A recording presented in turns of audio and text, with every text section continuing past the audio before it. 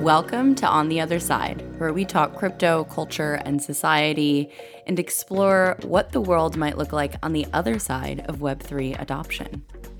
Before we hop into the show, a quick thank you to the sponsors that make this episode possible. On this show, we talk all about the human side of Web3 and the philosophy around Web3, but when you're ready to get your hands dirty, Rabbit Hole is the place to go. Rabbit Hole curates all of the wildness of Web3 into one simple place where users can go to be directed towards positive sum protocols and build their skill set as they do it. You can check it out at rabbithole.gg. Thank you, Rabbit Hole, for sponsoring On the Other Side. All right, let's hop into the show. I am here with Jon Wu from Aztec Network. Jon, I'm so excited to have you on the show. Thanks for having me, Jace. So I can't wait to dive in to privacy and encryption and all of the things. But before we do that, maybe you could give a little bit of context on you and how you fell down the crypto rabbit hole. And I will say, I think people get bored of this question. So maybe throw something spicy in there. Like, what was the real draw for you to crypto and what really brought you here? And maybe a little alpha on what you don't usually share about your crypto journey. Spicy. Well, let's see. I started my career very traditionally. I did consulting and private equity. So I was in institutional finance. I worked for a buy-side firm.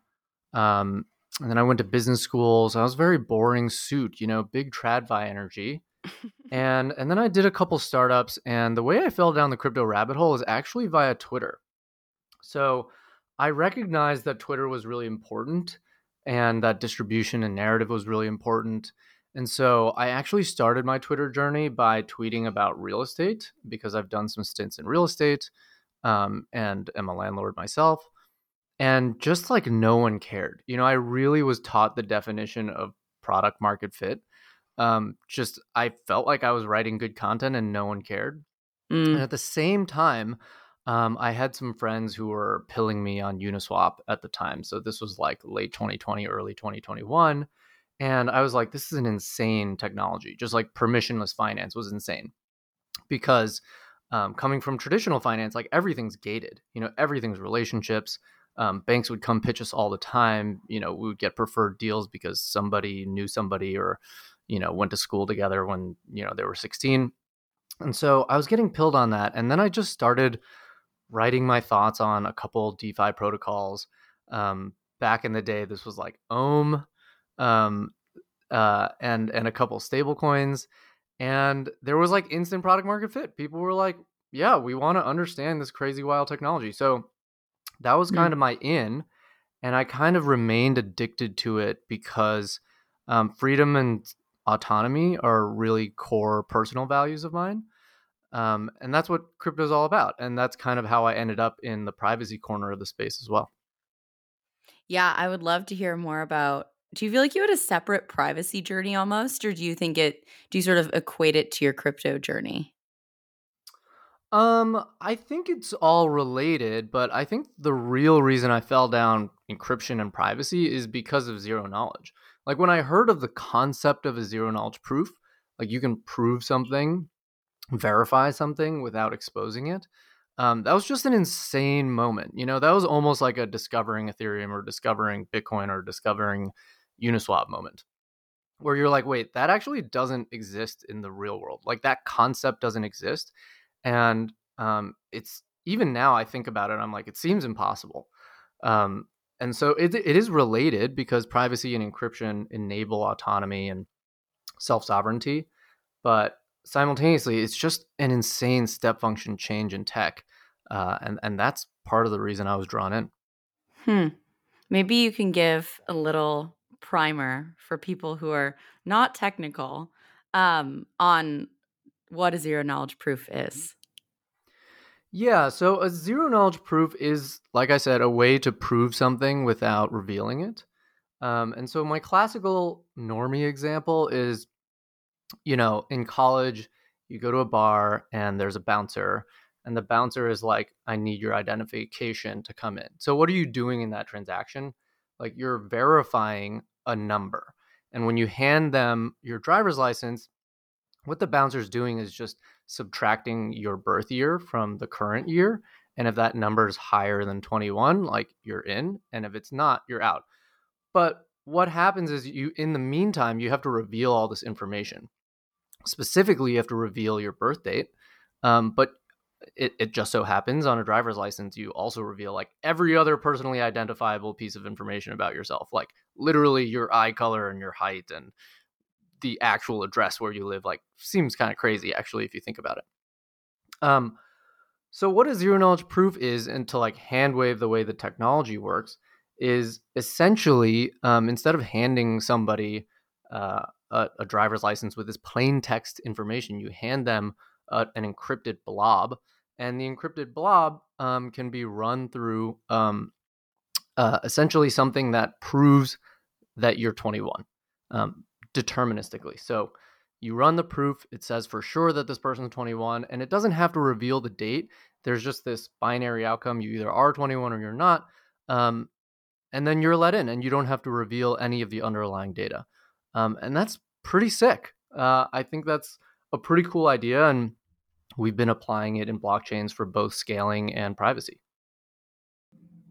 Yeah, it feels like a lot of this is, I don't want to say like the answer to the privacy issues and all of that stuff. But I want to talk about privacy a little bit. What does privacy mean to you? Like, I'm curious how you would even define privacy.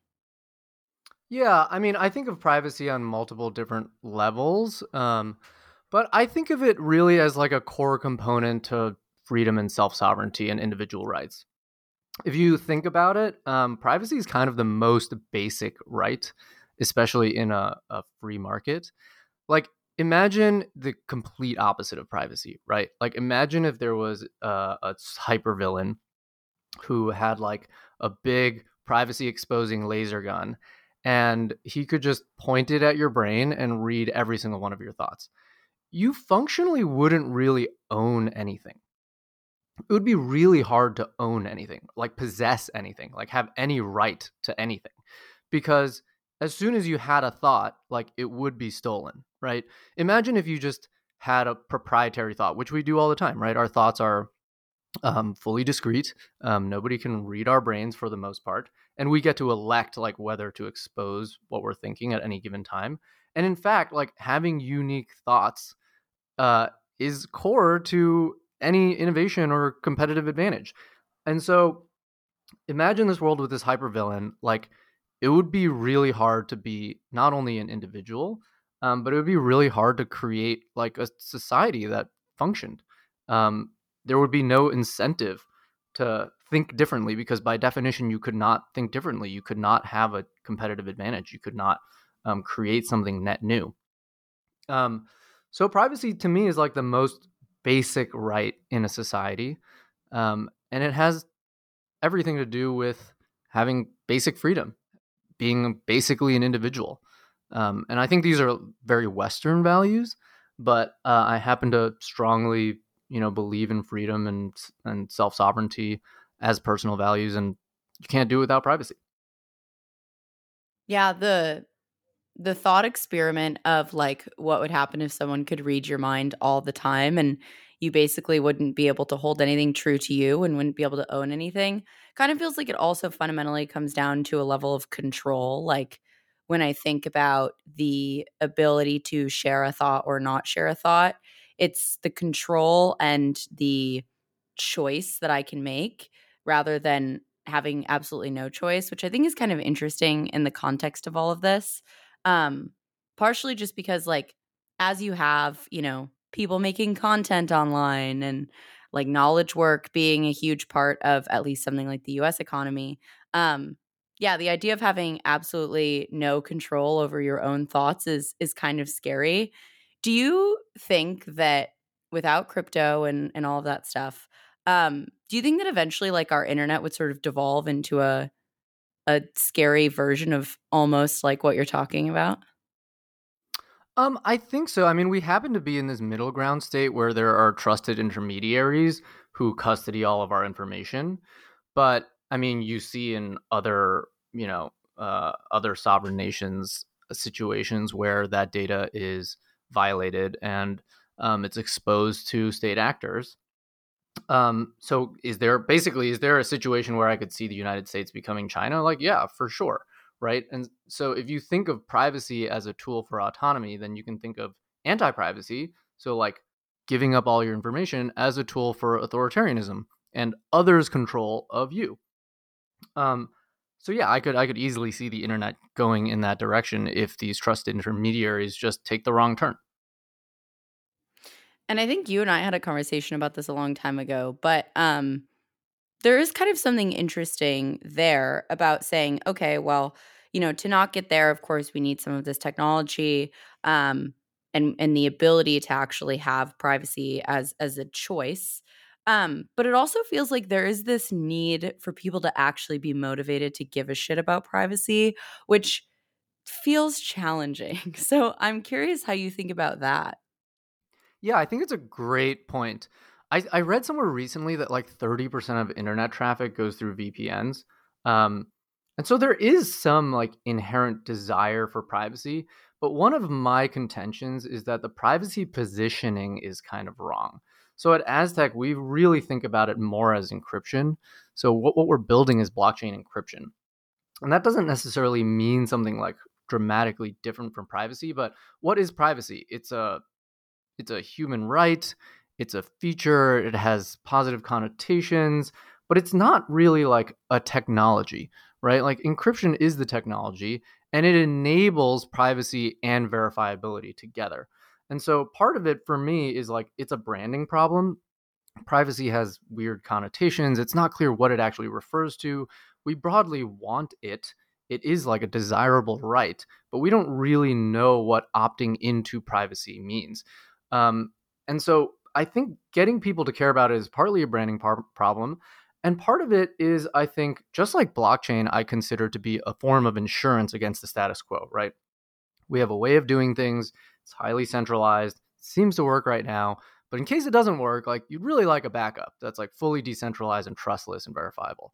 Well, privacy is like that, but plus a layer where it's insurance against a lack of discretion, violations of security, and it also adds a huge number of novel use cases that you can't really have without privacy, and we can get into those. But I think getting people to care over time is just like getting people to care about crypto is just a matter of waiting for traditional institutions to fail. Getting people to care about privacy is just a matter of waiting for people to get phished enough and getting their information exposed and watching them have no discretion on blockchains. And these are massive problems that are already facing us today. Yeah, that's really interesting. And I love the reframe towards encryption because privacy reminds me of like when you make New Year's resolutions, it's like health or wellness. It's like, okay, sure, I want that, but like how I actually get there is kind of unclear. Yeah. Whereas encryption is like, oh no, it's going to the gym. Like it's these very specific things that it's almost an act that you're doing or this tangible way that it manifests that does make it feel really different. So that's interesting. Yeah. How would you, I guess, again, for people who are not technical, I think a lot of people have an idea of what encryption means, but in this context, I'm actually curious how you would define encryption as well. I mean, zero knowledge encryption is, I think of zero knowledge as like a bunch of squiggly lines. Essentially, like squiggly lines have these like special characteristics that make them very hard to replicate. And without getting too technical, because frankly, I'm not there either. Um, Zero knowledge encryption uses the unique characteristic of polynomials, these squiggly lines, to make sure that something is verifiably true. So if I have a certain amount of information about a big squiggly line, the chances that I fake that information are very low, just based on the characteristics of these big squiggles. Um, and so encryption in this case, at least for us, we use encryption to do two things that are very powerful with zero knowledge. One is compression, and so a lot of other zk EVM protocols, for instance, use zks for compression, and that's verifying a bunch of off-chain computation on-chain. And so the proof that encapsulates all that off-chain compute is much more succinct than all the actual raw computational data. So we use it for compression, and then we also use it for privacy. And so a zero knowledge proof can also be used for a transaction to wrap something that you want to do on chain and obfuscate it from other people, but also prove that whatever you were computing was correct. And so, sometimes people think of Aztec as a ZK rollup, and we kind of use zero knowledge encryption for, two different use cases. And that's what kind of differentiates us from other, non-private ZK competitors, is they're really using zero knowledge for its succinctness properties, and we're using it for both succinctness and for privacy. I have what might be a dumb question for you, because some of the zero No dumb knowledge stuff questions. goes over my head. Something that's like interesting to me as a consumer is that when I'm thinking about encryption or anything that's like a level of privacy that I'm going after or feel even more comfortable with, whatever, it's happening on the app side. So like I might choose to use, for example, one password manager over another because I know that they're encrypting it client side and blah blah blah. But like at the end of the day, that's happening on an app level. And I do have a choice as a user what I'm using and all of that stuff. But I don't know. It's an interesting dynamic because it seems like for some of the like widespread encryption that hopefully happens in the future to actually preserve privacy to happen, you need a lot of these like application layers to actually build for privacy as opposed to it being like exclusively an individual's choice. Is that a fair way to characterize some of how this landscape might end up playing out? I would certainly think that that's true at a network layer, right? Like you need kind of base layer privacy on a network level such that users are defaulting to privacy rather than it being opt-in. So I think what the goal of Aztec has always been generalizable privacy. If you think about the history of privacy on blockchains, right? Like you start with really simple mixers and they're really expensive and they're single use, right? It's not very generalizable. And part of the reason why there's such a problem with mixers and the connotation around mixers is that it's opt-in. Imagine if blockchains had actually started with base layer privacy, we probably wouldn't have a problem with it. And Mm. like I always bring up the fact that like OFAC banned Tornado Cash, but they didn't ban Ethereum, which like if you actually pull back for a second, doesn't make a ton of sense because it's like there's a ton of illicit activity happening on Ethereum. And by the way, there's tons of illicit activity happening on in banks and on traditional rails. But the reason why we don't ban all of Ethereum, just like the reason why we don't ban all of payments writ large, is because like there's this cost benefit analysis. We believe in order to preserve this fundamental right that like we should all have privacy, that we're willing to accept some amount of illicit activity. And so the problem with privacy on blockchains today is that it's opt-in. Like we really need everyone to kind of buy into base layer privacy in order for it not to be weird. Like when a tiny minority elect privacy, then I think you kind of can rightly look at that and be like, like why are those people doing that? And so the goal at Aztec is for everyone to just accept it on base layer and for the functionality to not only be equivalent to Ethereum but higher than Ethereum, so that like there's no weirdness about like accepting privacy. It just like is a matter of fact. And not only is it a matter of fact, like things can be built on private blockchains that can't be built on public blockchains. And so people should just elect to use it because it has more functionality, not because it's like pure obfuscation.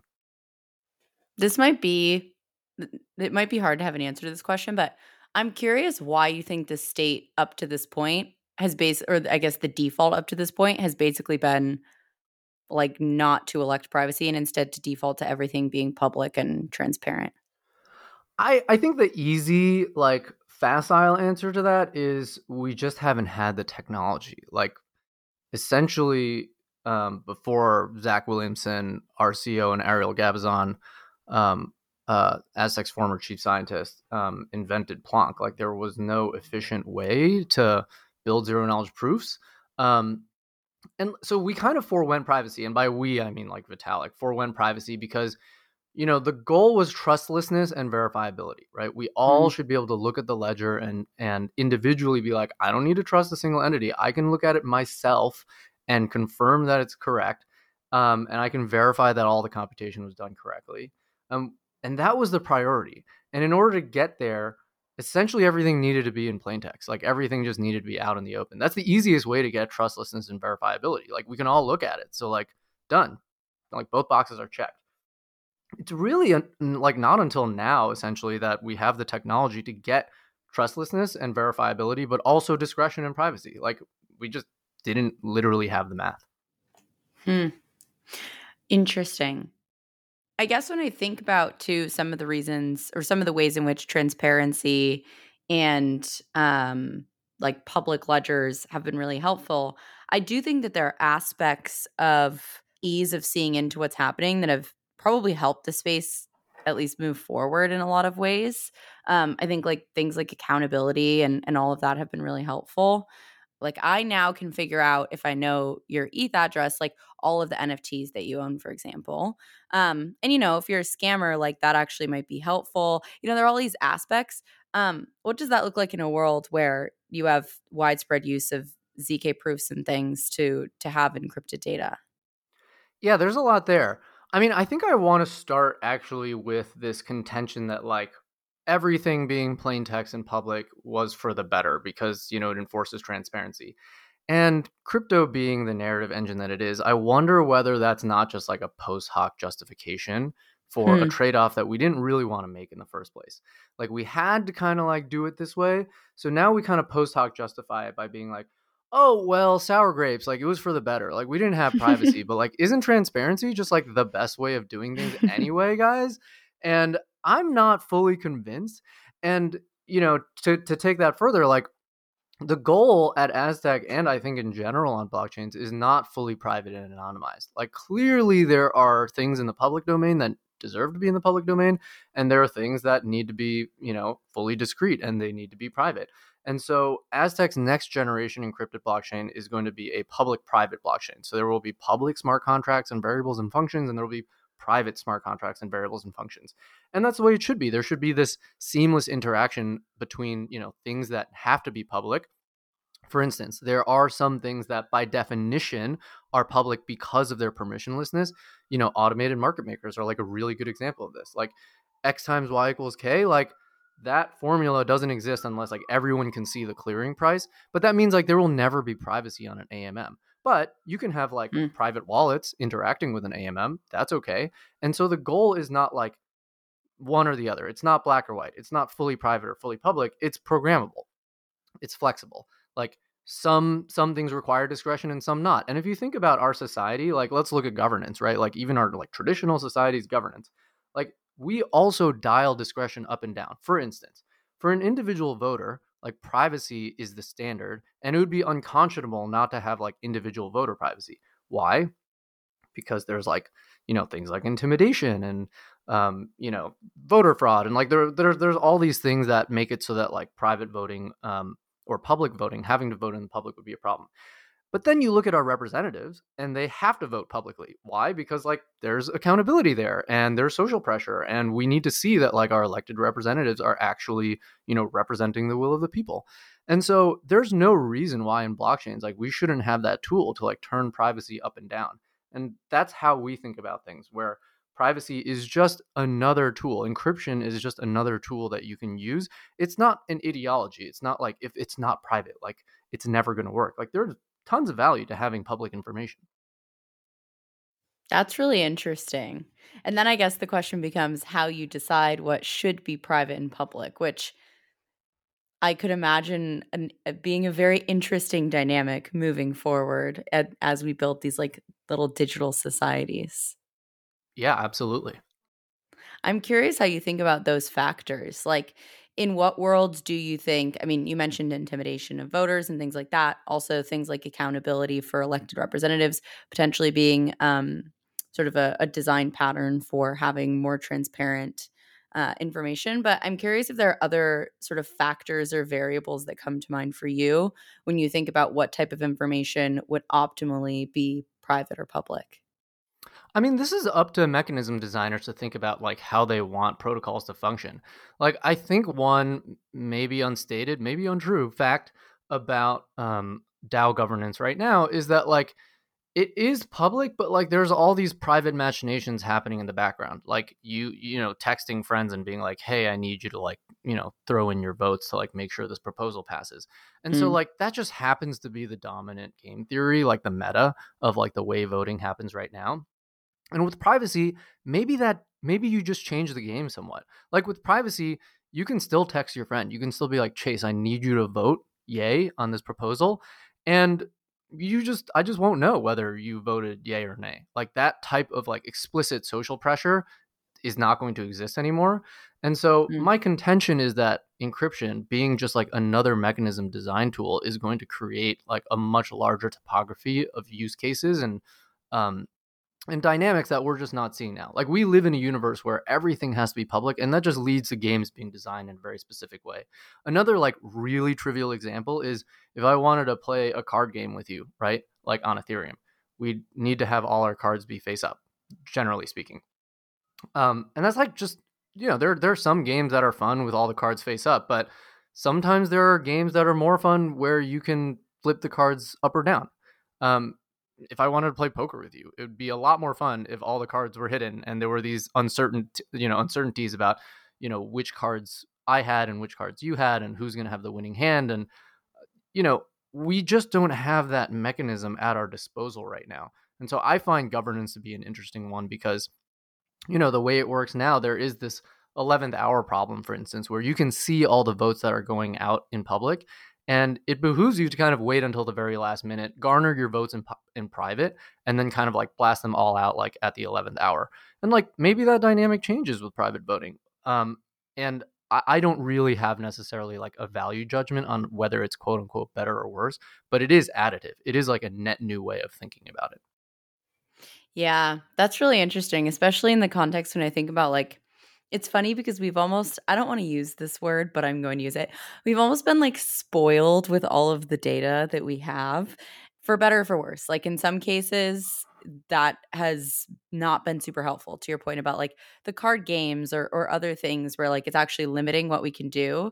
But in some ways, it's pretty powerful. For example, the person who's saying, you come to me and you say, Chase, I need you to vote a certain way. Like it's to your benefit to be able to see the way that I vote, and sort of test whether or not I voted in the way that you wanted me to. And so Mm-hmm. I'm very intrigued to see if there's pushback in the ecosystem, from people who do want the level of transparency and public data, almost like against this data not being available anymore. Of course, I think to your point, like there's assigning a moral judgment to it across the board doesn't make sense. And it's definitely like a sort of like a local optimal type of situation. But I don't know. It's interesting. I'm curious to see how that dynamic works out in the ecosystem.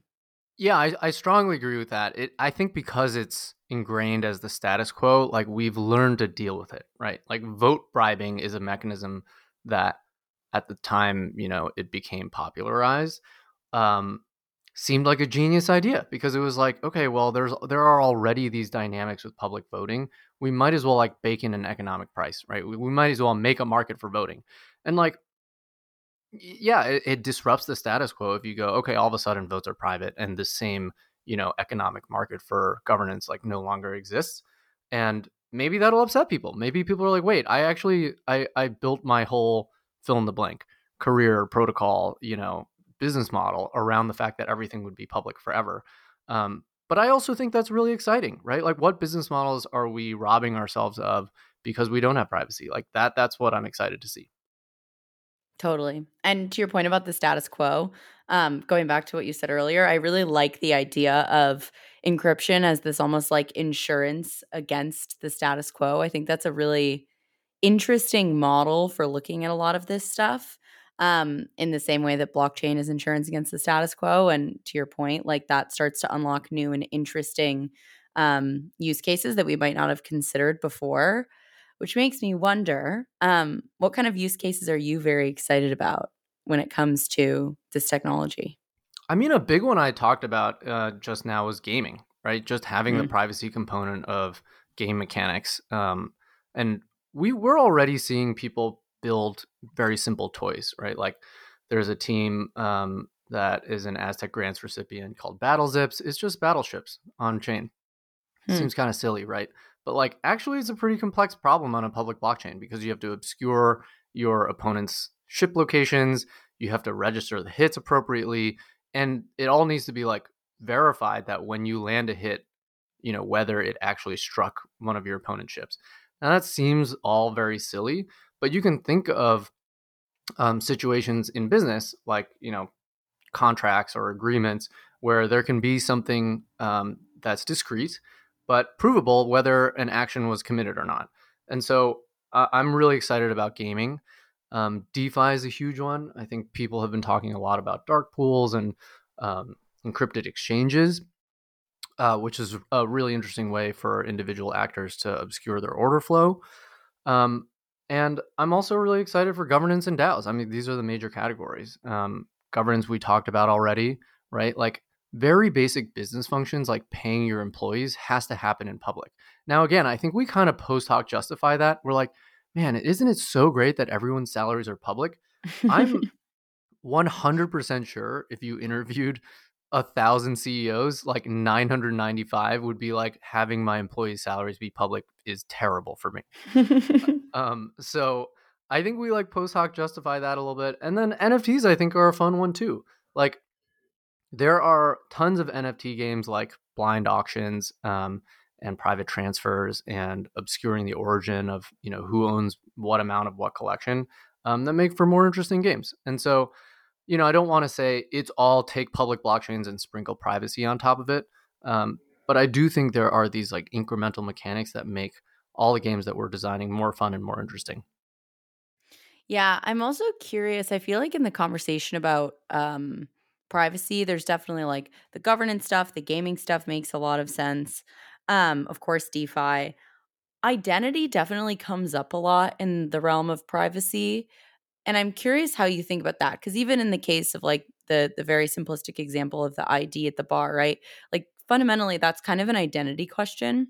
And so I'm curious how you think some of the stuff will play into the world of identity. Yeah, identity is a really exciting one. I think it happens to be a situation where I think there need to be some centralization trade-offs, um, especially when it comes to compliance. Now, I do think zero knowledge privacy and encryption have a lot of potential for creating more compliant blockchains without violating user privacy. For instance, this notion of like KYC pools. You can go to a centralized service provider who then assigns you, a ZK NFT that describes your real world identity, and then you don't have to reveal your real world identity to anyone on chain. You can just furnish this ZK membership NFT that says like, I've verified this. You don't need to know anything else about me.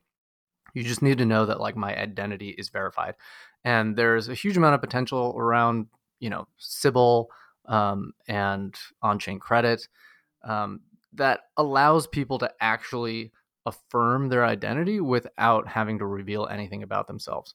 Um, I'm sure there will be decentralized efforts to figure that out and tie real world identity, or kind of some kind of social consensus identity, to your on chain behavior. But that's like a really simple one where compliance doesn't really seem very palatable to individuals right now. Because if I do want to get KYC'd and then I use a public blockchain, then like I'm for sure giving up like a ton of valuable information about who I am and what my activity is.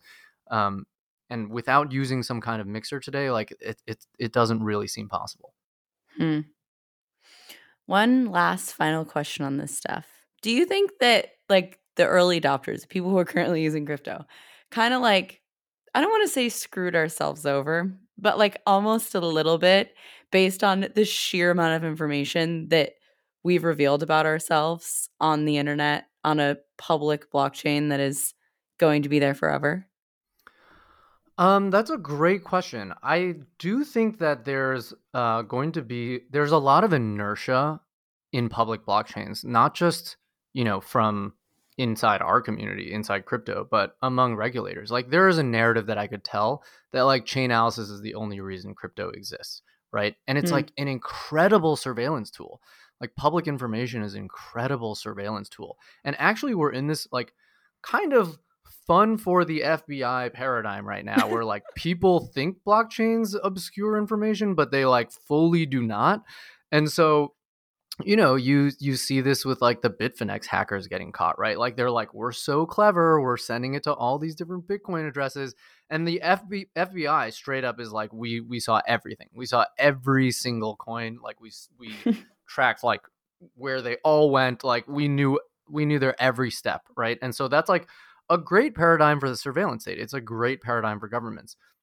So I think for governments, it'll be really hard for them to go to a state where it's like, oh, it's actually all obfuscated now, right? And you're kind of seeing early resistance because they've been given this gift. They've been given a gift of full visibility. Imagine if they could just, I mean, they kind of already do with traditional rails, but even to the next degree, right? Like I can see all your Venmo transactions. Like I can see like every single time you've ever had any economic activity in your life.